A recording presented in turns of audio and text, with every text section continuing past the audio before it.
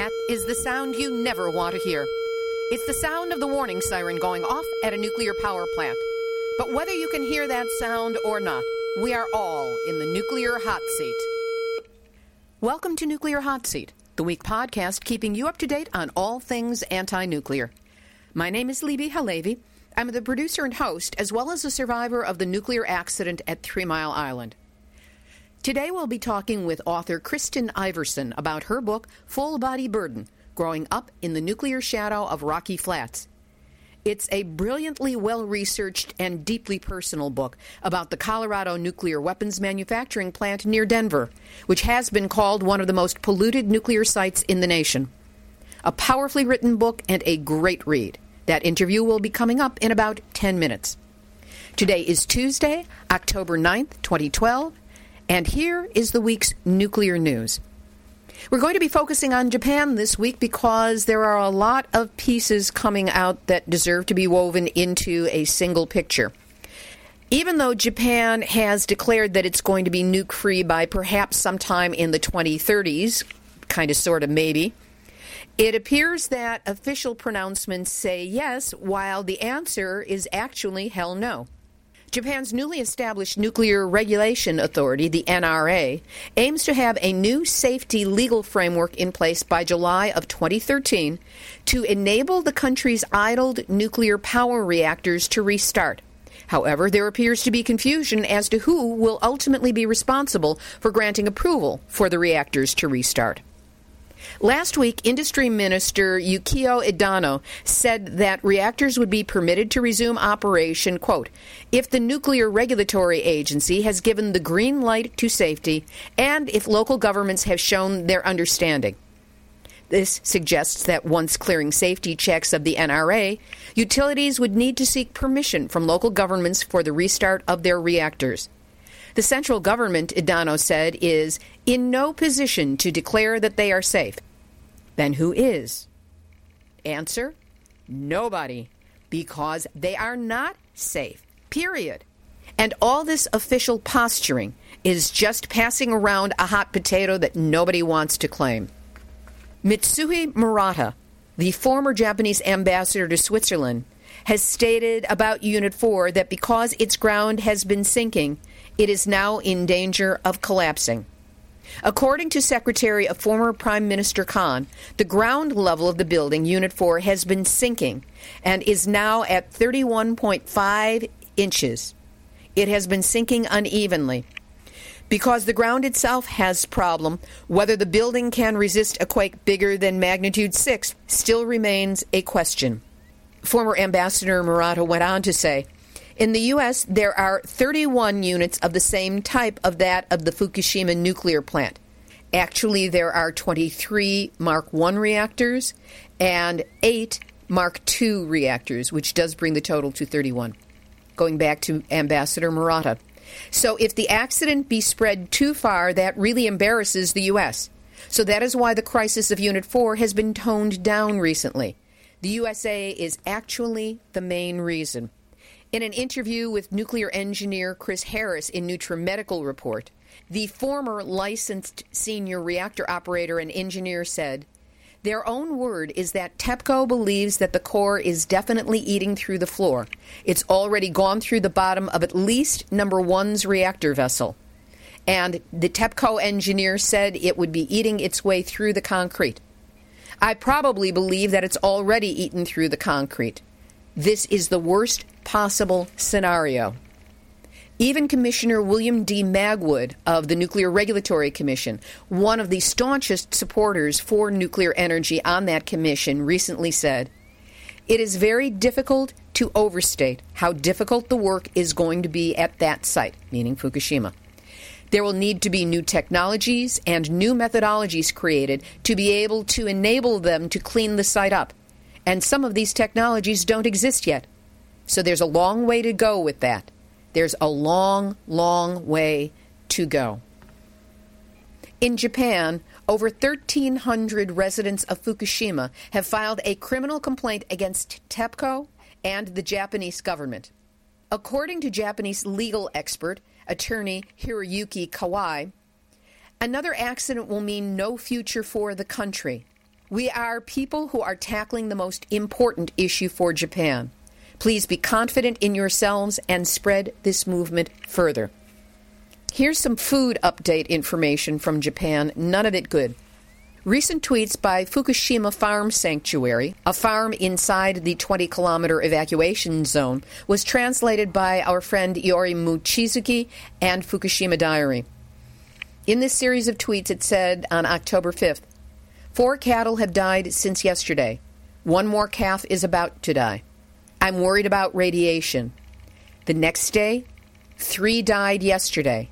The day after that, from a rancher in Fukushima, diarrhea like water, snivel, spreading dermatitis, their immune system is being weakened. It might be because of simply the lack of nutrition, epidemic disease, or radiation exposure. Probably it's only in this hazard area where series of cattle die one after one. We call it Fukushima syndrome, which is born from TEPCO and the government. If it's happening to the cattle, why do we think it is not also happening to human beings? Arnie Gunderson was interviewed on October 2nd on the BEZ, on WBEZ radio, and he said, I'm coming up with something on the order of 1 million cancers. We're seeing that already.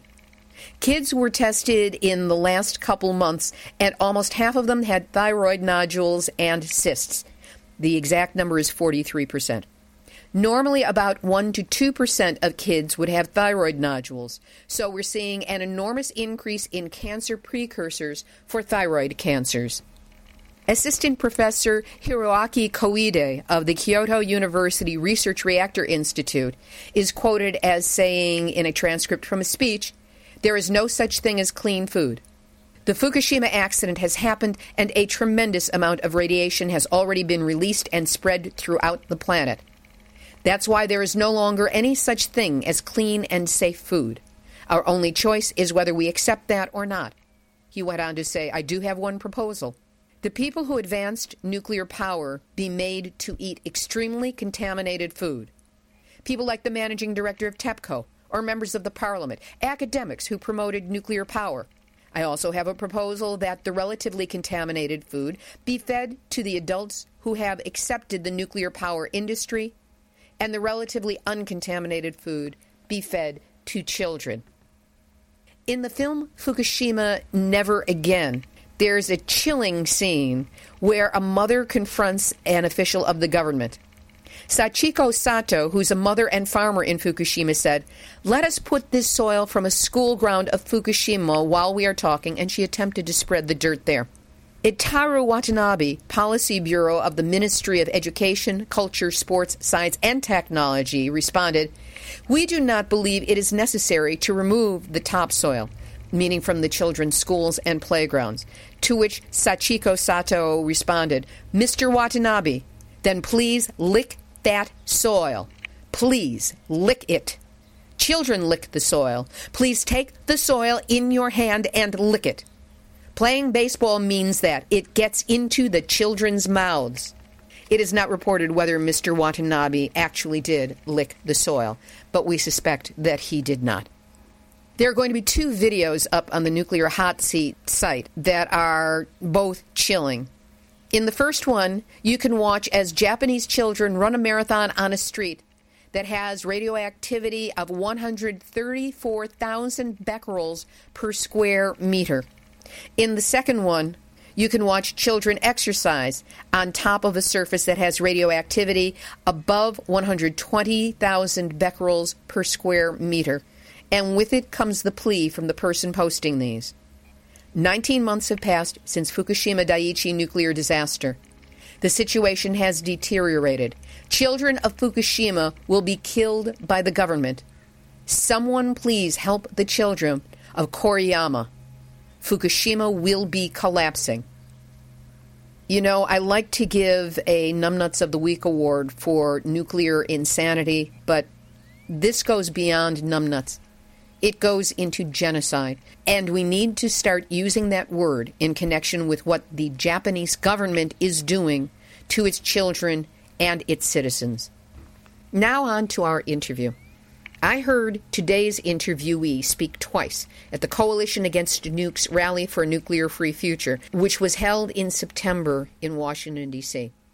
After I heard her, I couldn't wait to get her on Nuclear Hot Seat. Kristen Iverson grew up in Arvada, Colorado, near the Rocky Flats Nuclear Weaponry Facility. She is an associate professor at the University of Memphis, where she directs the MFA program in creative writing. As a writer, her work has appeared in the New York Times, The Nation, Reader's Digest, among others, and she has appeared on C-SPAN and NPR's Fresh Air. In addition to her other books, she is the author of Full Body Burden, Growing Up in the Nuclear Shadow of Rocky Flats, and that's why we're speaking with her today. Kristen, welcome to Nuclear Hot Seat. Thank you so much for having me today. My pleasure. When you were growing up, how close did you live to Rocky Flats, and what, if anything, did you think or know about it? Well, when I was a baby, we had a house in what's now called Old Town Arvada, which is about 7 miles from the Rocky Flats nuclear weapons plant.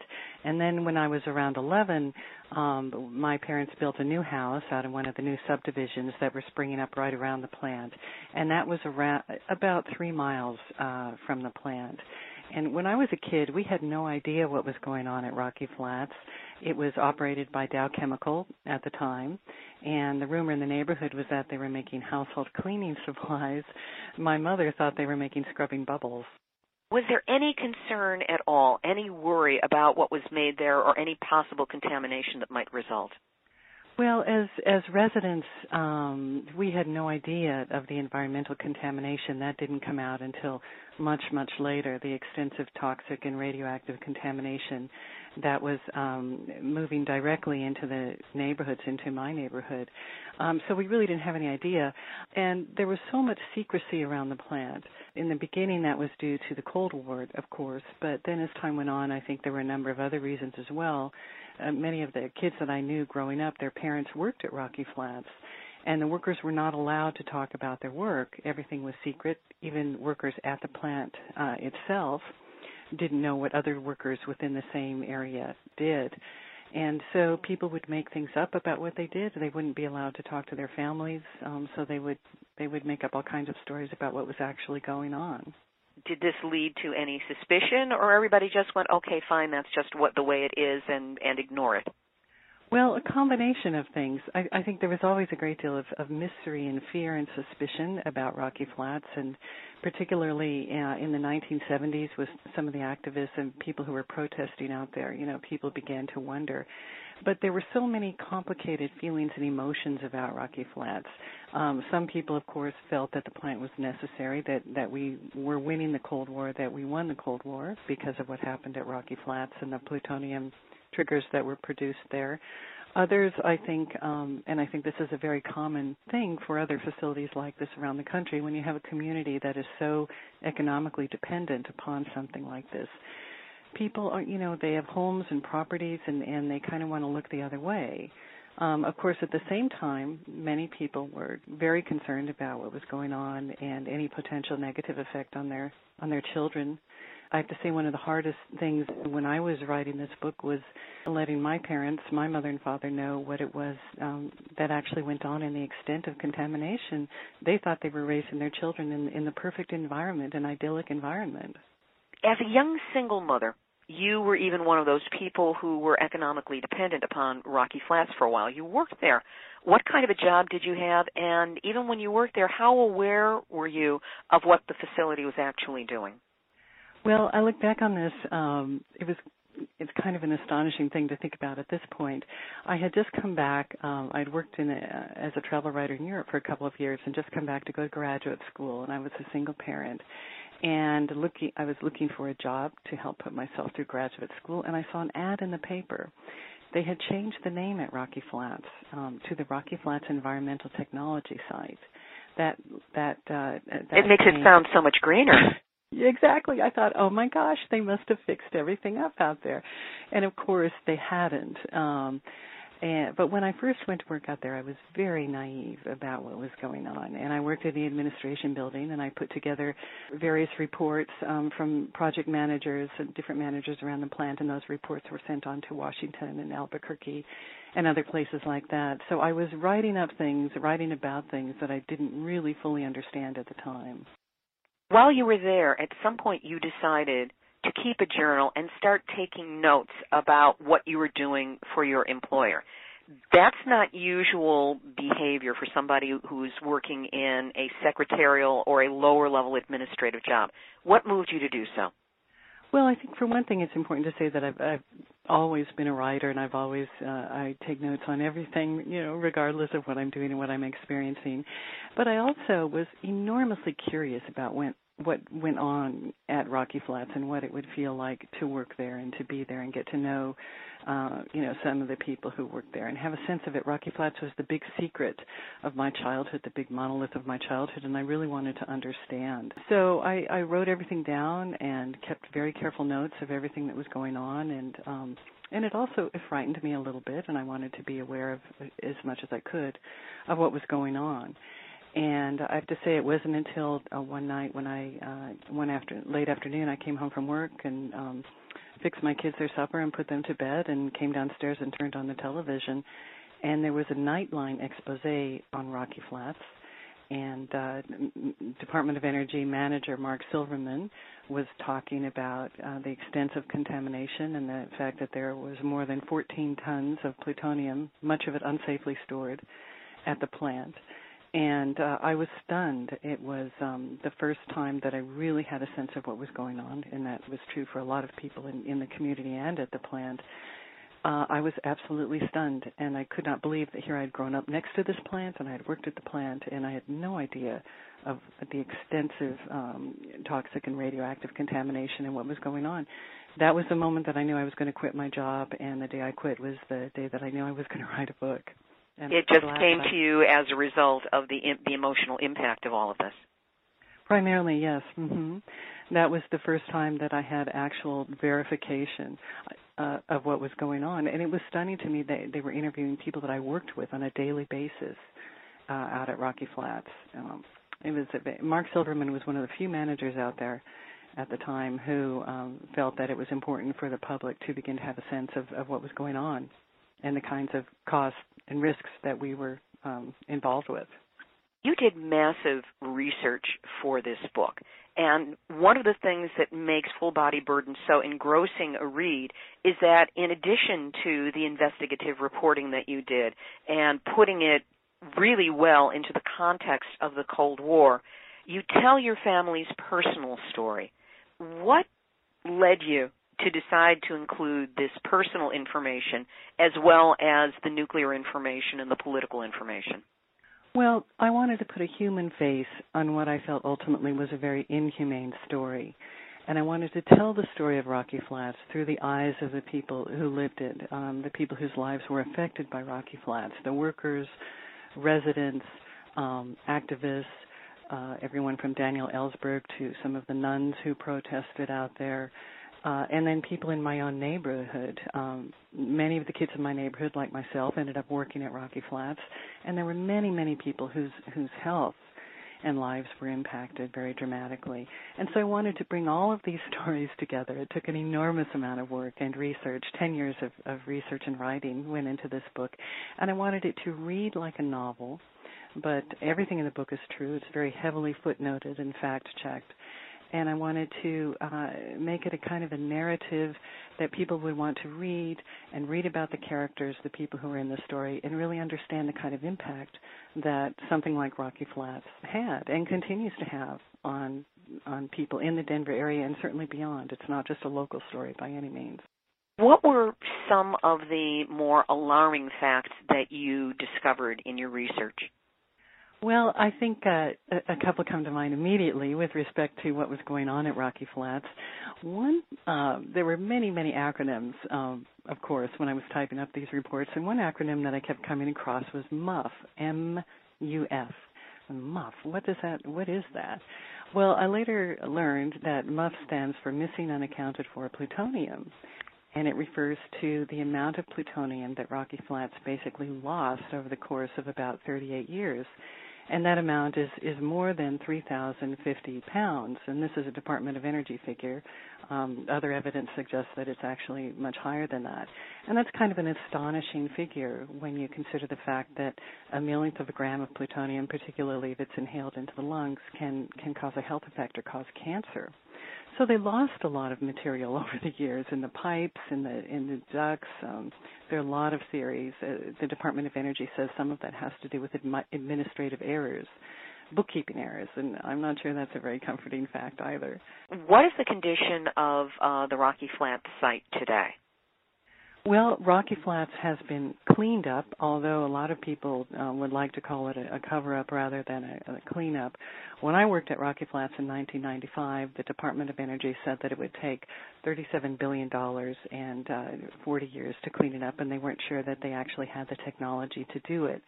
Of course, that's an impossible figure, and what happened was a company called Kaiser Hill ended up coming in and doing the cleanup for about $7 billion in less than 7 years. And what that means is that we have very compromised cleanup standards. There's still a great deal of contamination, a great deal of plutonium out at the site. 1,300 acres of the site are so profoundly contaminated that they can never, ever be open to the public.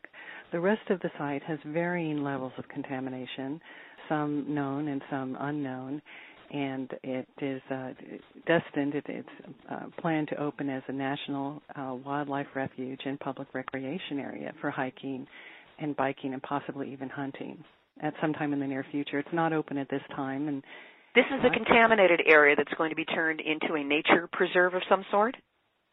The site as a whole is nearly 6,000 acres, and 1,300 acres is so profoundly contaminated it can never open. The rest of the site is slated to open, even though there continue to be contaminants in the soil. That's astonishing. It's like the radiation won't migrate from one location to another with the wind, with the rain, with the various forces of nature. Let's go back to something you alluded to earlier, which is health problems. What, if any, difficulties with health have shown up in your family, among your childhood friends, anything that might be related to the radioactive contamination from Rocky Flats? Well, in my neighborhood, there were many families that were ill, and there are studies that go all the way back to the 1970s that show higher rates of cancer, leukemia, a number of different health issues, but cancer in particular, brain tumors. We've had some health issues in my family, and I've had some health issues. But I think a good dramatic example of that is a family directly down the road from us that was a Mormon family. They raised their own vegetables, and they had cattle and horses. All of their animals were sterile.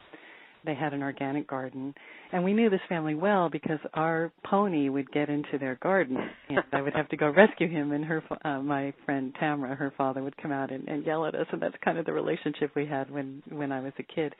But as we grew older, that family had a lot of health issues, and Tamara Smith-Mesa, who's a woman that I write about in the book, in particular, had a number of brain tumors. She just had surgery for her 8th brain tumor. And the main difference between my family and her family is that my father tried to dig a well, and we never were able to get water, so we had to go on city water. That family had a well that went directly down into the Stanley Lake water table there, and they drank the water out of the well, and that family has been very, very ill. So has that water been shown to be contaminated by Rocky Flats? Yes, and I want to say that Stanley Lake, which is the lake that was just over the rise from our house, and Tamara's house is directly on Stanley Lake, the sediment of that lake is contaminated with plutonium to the present day. And plutonium is heavy. It settles down into the sediment. And although that lake continues to be open, astonishingly, for public recreation, there are signs that say, don't kick up the sediment. My brother was out there not too long ago. He's since moved away. This was a couple of years ago, right before the book came out. And he was out walking his dogs, and the dogs were playing in the water. And a boat came around, and these two officials said, "Get your dogs out of the water." And he just kind of laughed, and he said, "Why?" And they said, "Well, because it's drinking water. It is indeed, it supplies drinking water for surrounding communities. And Kurt laughed and said, what would a couple of dog hairs, what would that make a difference? And it wasn't the dog hairs, it's the fact that there's plutonium in that sediment and they don't want it stirred up. Did they actually say that, or that's just your knowledge coming in on this? That's my knowledge. That's standard knowledge. I mean, anyone can find out about that the sediment is contaminated, but they don't have any signs up out there. And they didn't say that to my brother at the time. They just said that it was drinking water, and they didn't want any contaminants in it. Of course, it's already contaminated. Why did you choose the title Full Body Burden? What does that mean, and how does it relate to your story? Body burden is a term that refers to the amount of radioactive material held within the body, and that continues to emit a constant and ongoing source of radiation. Full body burden refers to the level at which the government has determined that a worker in particular has reached the limit and should not have any more exposure to radioactivity. One of the interesting things about that term is that, of course, there are people who've been exposed to much lower levels than that full body burden level, and they become ill. Sometimes people are exposed to higher levels, and they don't become ill. So it's kind of a controversial name in a way. I wanted to use it as a title for the book, not only to refer to that particularly, but also to work as a kind of metaphor for the book as a whole, and to hopefully help the reader to see the many ways in which Rocky Flats, the story of Rocky Flats, has affected not only just the community of Arvada and Colorado, but our country as a whole with respect to the nuclear weapons and how we tell the story of the Cold War and how we don't tell the story of the Cold War and how eager we are to forget that these things have happened. You've been quoted as saying, I didn't write this book as any sort of polemic or with an agenda in mind. I don't think of myself as an activist, and certainly did not in the beginning. I think of myself as a writer, an investigative journalist, and a memoirist. Yet it can't be denied that your book gives tremendous support to the activist perspective on nuclear issues. So how have you reconciled your intentions in writing the book with the perception that you are indeed an activist on this subject? Well, I think I certainly am an activist now in the sense that I'm very concerned with peace and environmental justice, and I'm much more aware of things in a way that I wasn't necessarily before. When I started out to write this book, I wanted to tell the story. I was very concerned about the fact that it was a story that, as I said earlier, people were so willing to forget. There are home builders building houses right up next to the Rocky Flats site on contaminated land, and people don't know. They come in from other places, they buy a house, they don't know. And I thought what was happening was terrible, and the fact that Colorado was working so hard to forget the story and whitewash the story of Rocky Flats. And so that's where I was really coming from in the beginning, and also it was just such a big, important part of my life. But the story really is the story of my own sense of awakening as a woman, as a writer, as an environmentalist, as a person concerned with peace and environmental justice, and bringing these truths to light. So now I very much think of myself as someone who's deeply engaged in these issues and happy to be engaged in these issues in a way that I was not before. And, of course, we welcome you very strongly into the community because you're such a persuasive and articulate person speaking on these issues. How is the book doing? What's the response been to it in literary as well as activist circles? Well, the book has been doing great, and I've literally been on the road steady since June, and will continue to be so into the spring. It's just kind of astonishing the kind of response that this book has had. It was just reviewed in the New York Times last week. It's gotten great reviews all around the country, and also in the UK. It came out in London and Ireland and Scotland, and people are reading it over there as well.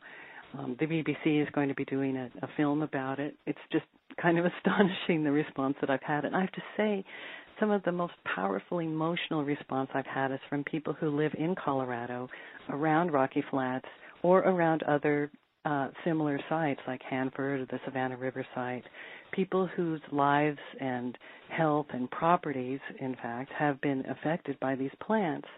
And no one's talking about it. No one's recognizing their stories or acknowledging their health issues. And I've received hundreds of emails from people like this, and so many, in fact, that I started a website just to post these stories to kind of get them out into the world.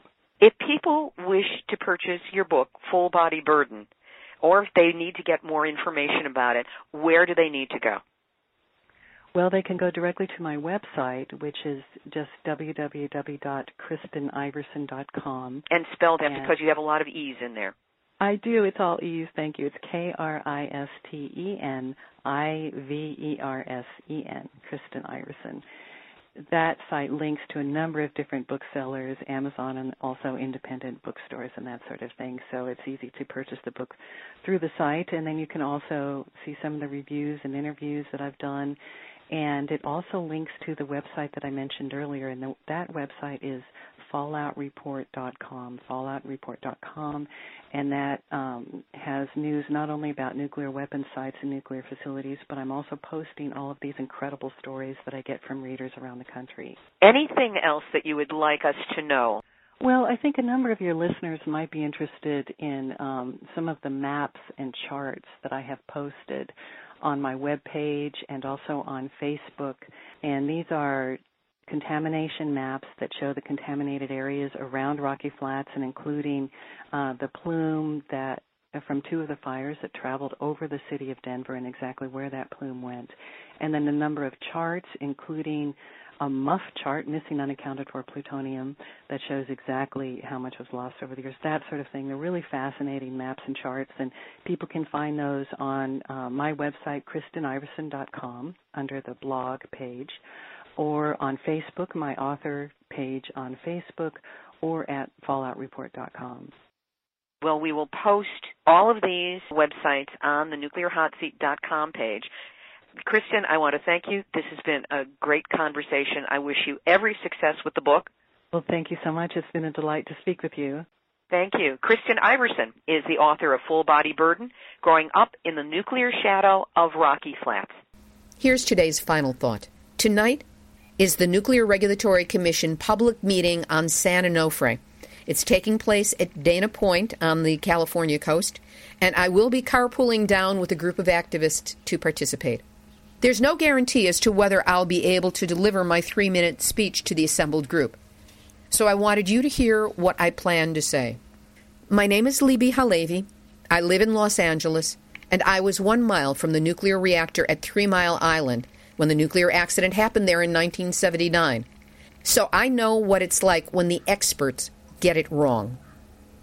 We are poised right now, right here, on the brink of insanity. That this conversation is even taking place is a madness in and of itself. No one outlives plutonium. Human life itself will not outlive plutonium contamination. Whatever mental construct makes it possible to justify a discussion like this to even take place is delusional. No matter what report he puts in, Elmo Collins, regional administrator of the Nuclear Regulatory Commission, will not be on the front lines of radiation contamination should anything go wrong with San Onofre. Elmo Collins lives in Texas. It might be interesting to learn where all these people live who are making life and death decisions about restarting the damaged nuclear reactor at San Onofre. Why are we even pretending this discussion makes sense? It doesn't. Nuclear energy is inherently flawed, like a brand new skyscraper built without toilets. Every day there is more and more waste, no way to compost it and nowhere to put it. But in a skyscraper, we would only be dealing with bodily excrement. Nuclear waste puts shit to shame. Nuclear waste kills, slowly, invisibly, inevitably. It mutates the human genome, the carrier of life's blueprint. It creates monsters of your grandchildren. It twists the future into something we the people cannot imagine and do not desire. And radiation pollution lasts for tens upon tens of thousands of years. We as a species cannot outlive plutonium. And that is the gift that San Onofre has for us should anything go wrong. If you take one step back from your greed, your obsession with and addiction to money, you will see that there is no justification for nuclear. It's all double talk to protect profits, which will profit us nothing if something goes wrong. And just imagine, if you decide to approve a restart and you are wrong, we will not forget. Humanity will not forget. The world will not forget. Forever will not forget. For you will be as Judas. Only what you will have betrayed is the future of life itself. This has been Nuclear Hot Seat for Tuesday, October 9th, 2012. You can find our episodes posted on nuclearhotseat.com/blog, on the Facebook Nuclear Hot Seat pages, and on iTunes podcasts, where you can subscribe for free. Share us, link to us. This is the activist voice on nuclear issues. So use us as the resource we are. And if you have a story lead, a hot tip, or a suggestion of someone to interview, send an email to info@nuclearhotseat.com. This is Libbe HaLevy of Heartistry Communications, the heart of the art of communicating, reminding you that we've all had our nuclear wake-up call. Now, whatever you do, do not go back to sleep.